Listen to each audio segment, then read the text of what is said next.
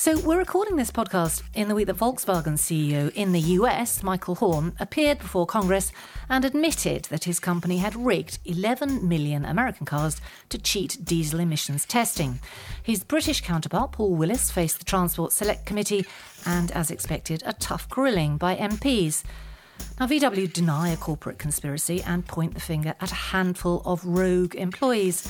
But even if that does prove to have been the case, the scandal, and others like it, raises crucial questions for organisations of every sort about business ethics and who should take responsibility for embedding and monitoring ethical business behaviour.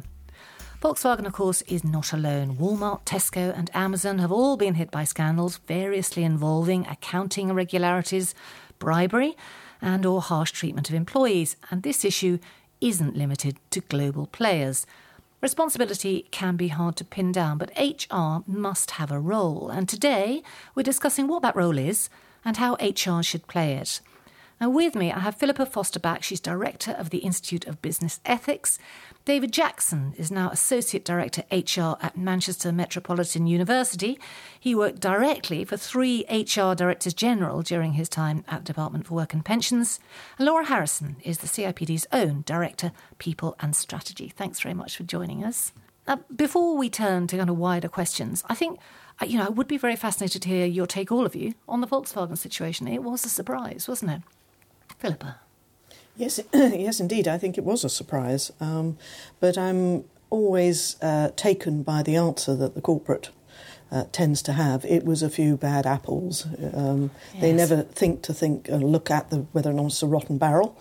And I think anything like this actually speaks to the culture of the organisation. Obviously, it perhaps was one of fear. People couldn't speak up and actually say, presumably, our diesel vehicles will not meet US emission standards and not come clean. They had to find a workaround. So I was very surprised. David?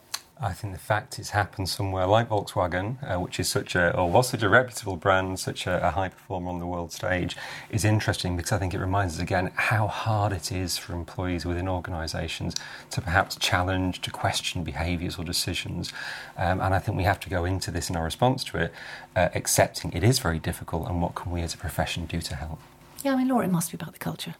I think it is about the culture, and it's surprising and yet in a way unsurprising. Organisations have become incredibly big, very complex, very messy, and if people on the ground or working with the systems or at the coalface or with the customer don't have a route through to the decision makers, have no means by which to express their concerns, then it's I suppose in a way it's not that surprising. Obviously, ethical business conduct, that covers governance, its culture, as we said, its behaviour. What role do you think HR should play in this? We've been looking at this a lot recently in the CIPD, and when we started the conversation about principles and ethics in the HR profession, we'd often come across the conversation where people would say, well, I am interested in ethics, but I actually work in a commercial environment, so can I be ethical? Is there a conflict there? And I suppose we sort of play that back in the context of professionalism, I think. So you wouldn't speak to the CFO, I don't think, in a large corporation and say, well, I don't really expect you to be ethical because you're commercial.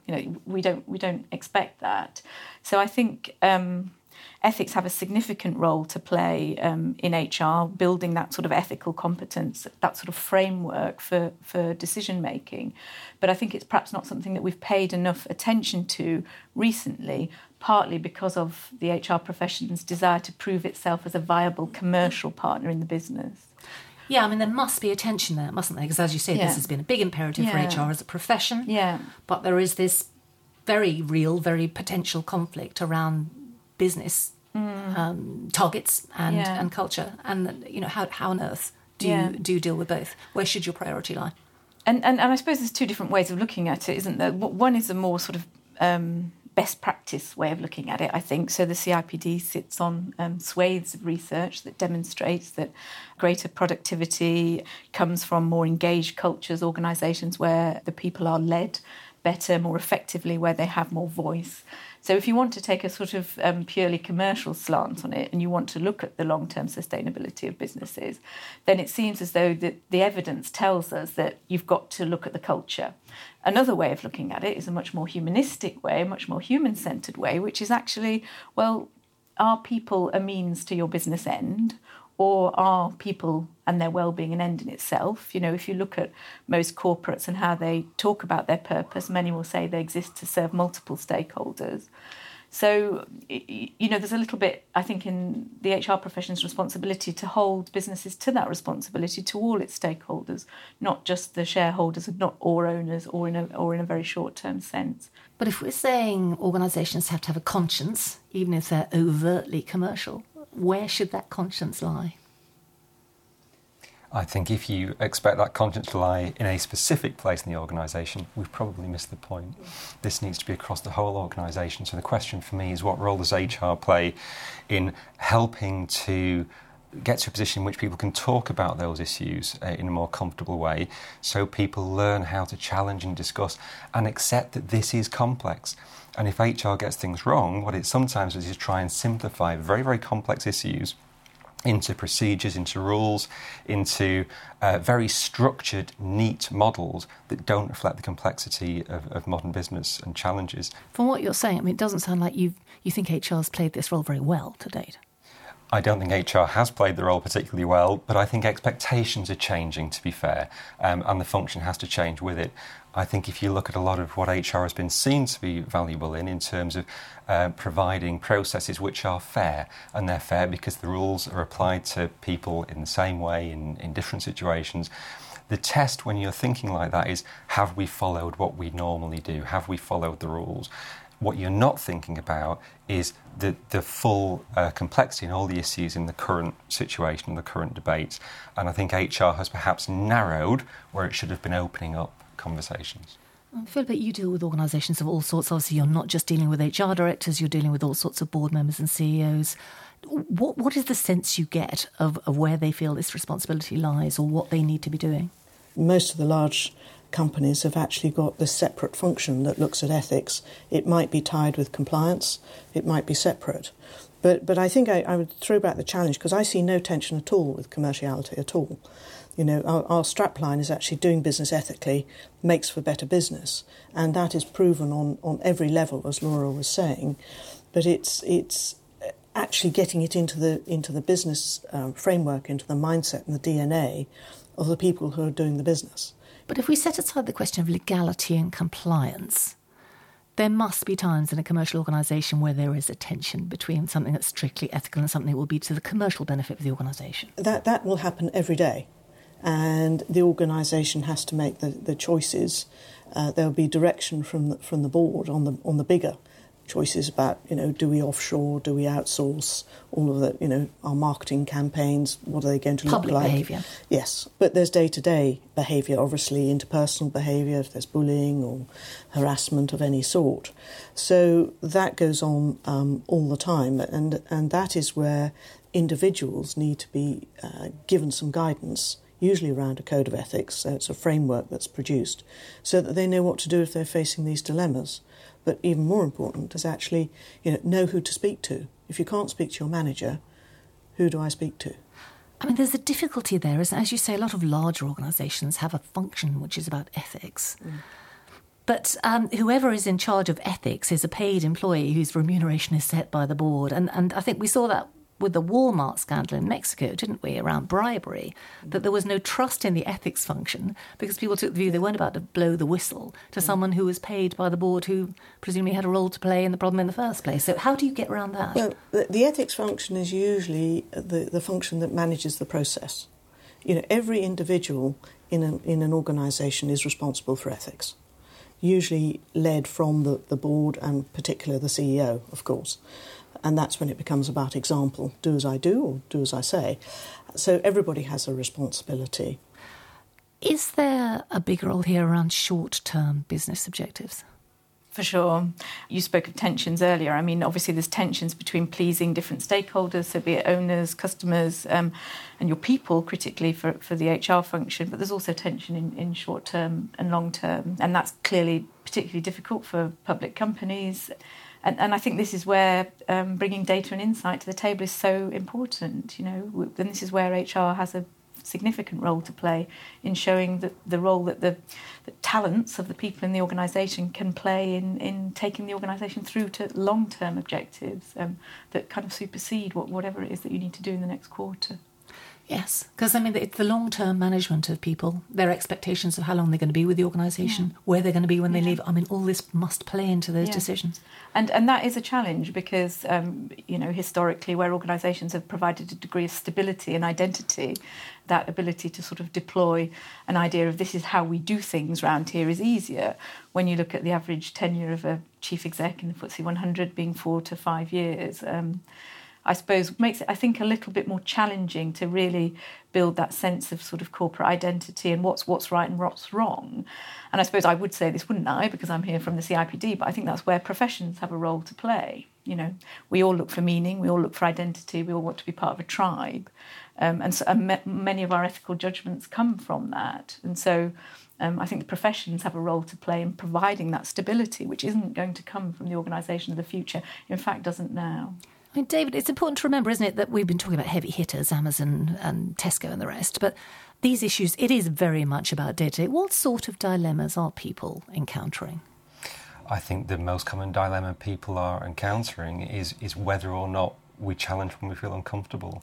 There are all sorts of pressures on people, whether that's job security, whether it's career prospects, how long we are in an organisation, and are we comfortable being a voice around a leadership table that will dissent. High-paid senior people can make decisions in a slightly different world to the rest of the people lower down the tree. I know, Philippa, you have got a very interesting app that you've launched, which is for everyone, isn't it, who faces this sort of decision-making. Tell us a bit about that. Yes, it's called the Say No Toolkit.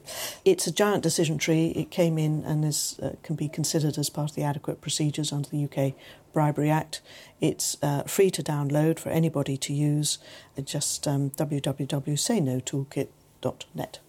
It's very simple, but it takes you through a whole series of questions, and at the end we'll say either say no, say yes, ask or report. And it brings us to the question of accountability, doesn't it? Without wishing to get too deep into finger-pointing, there is the question, isn't there? And I think particularly since the banking crisis, a lot of discussion about who has been held accountable. And we haven't seen many individuals held accountable for a lot of the scandals we've been seeing in the news over the last 5 to 8 years. Should the finger be pointed at board-level HR in future? If we're saying this is where, HR needs to lead, does HR also carry the can? So I would say that HR doesn't carry the can for specific corporate failures unless there are specific actions that the HR function has taken to cause that. But what I would say HR has to be accountable for is the development of healthy cultures, of healthy leadership, and also, as David says, of surfacing where that isn't working. And of course, that's reliant upon really understanding the organisation. So it's reliant upon having a real commitment to the voice of employees in organisations. And again, we're into another tension, because if you want to demonstrate that you serve the business, at times that can mean that your primary stakeholder is, of course, your owners or shareholders. But if you're not listening to the people in the organisation, and it's harder and harder to do that because of fragmentation, and it's not the way that trade unions operate, and every voice is individual, then you're not really going to have that insight to deliver on that accountability. So we're coming to the end of our time, but I think want to ask just some practical advice, really, for HRs listening to this at whatever level. And I think we can assume the vast majority of people hearing this will not be HR directors. If they're thinking, they want to push towards taking greater ethical responsibility, towards moving to the sort of things we've been talking about, what should they do? So where this really comes alive for me, and I've got a background working in HR, is in the day-to-day decisions that you're making where life is messy and it doesn't adhere with the policy. So, we would have to have very, very long policies for people to be able to find the answer always in the policy. So someone wants to take some time off to do something, but it's not strictly within, say, the time that they're allowed off during pre-maternity. And the policy doesn't give you the answer. You've got to use your judgment. And the first point I would say is to ask yourself why. What was that policy trying to affect in the first place? If you get back to forget about the rules, ask yourself what the intention behind the rule was. The spirit of the rule. The spirit of the rules. And particularly, it comes down to the idea of character. Ask yourself, what is the right thing to do here? What is the thing that makes me feel like I'm behaving like the best possible version of myself or the best possible version of a leader I've seen? Because that's something that we can all build in ourselves. It's a muscle that I think we don't talk about enough. David? I think if you're operating at a senior level, so if you're an HR director or perhaps you're sort of a senior business partner and leadership team, the practical steps you can take are to help that team to learn how to debate and challenge confidently, to open things up, to talk about really difficult issues, and to get the team comfortable and to feel well supported in taking a completely different view to the one the CEO has taken or what seems to be the compelling commercial decision. Philippa? Well, I would actually take it back a stage further to the values of the organisation. And I think actually framing both of what you've both said in the context of the values of the organisation to bring them alive for all members of staff so that they are actually being lived and they understand what these 4 or 5 words actually mean in reality when the rubber hits the road, and being able to demonstrate that and to be able to do it in also to get the talk going, getting this sort of open culture and discussion, just doing a few very simple easy things like having small scenarios that can be used at the beginning of a team meeting.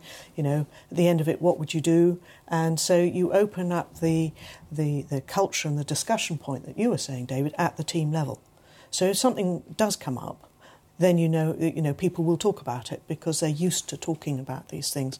You've got to exercise the muscle, as Laura was saying, and I think that is the most practical way, an easy way of doing it without any cost or 10 minutes of people's time. So less clinging to the rule book and more holding on to your principles. Exactly. Thanks all very much indeed. Thank you.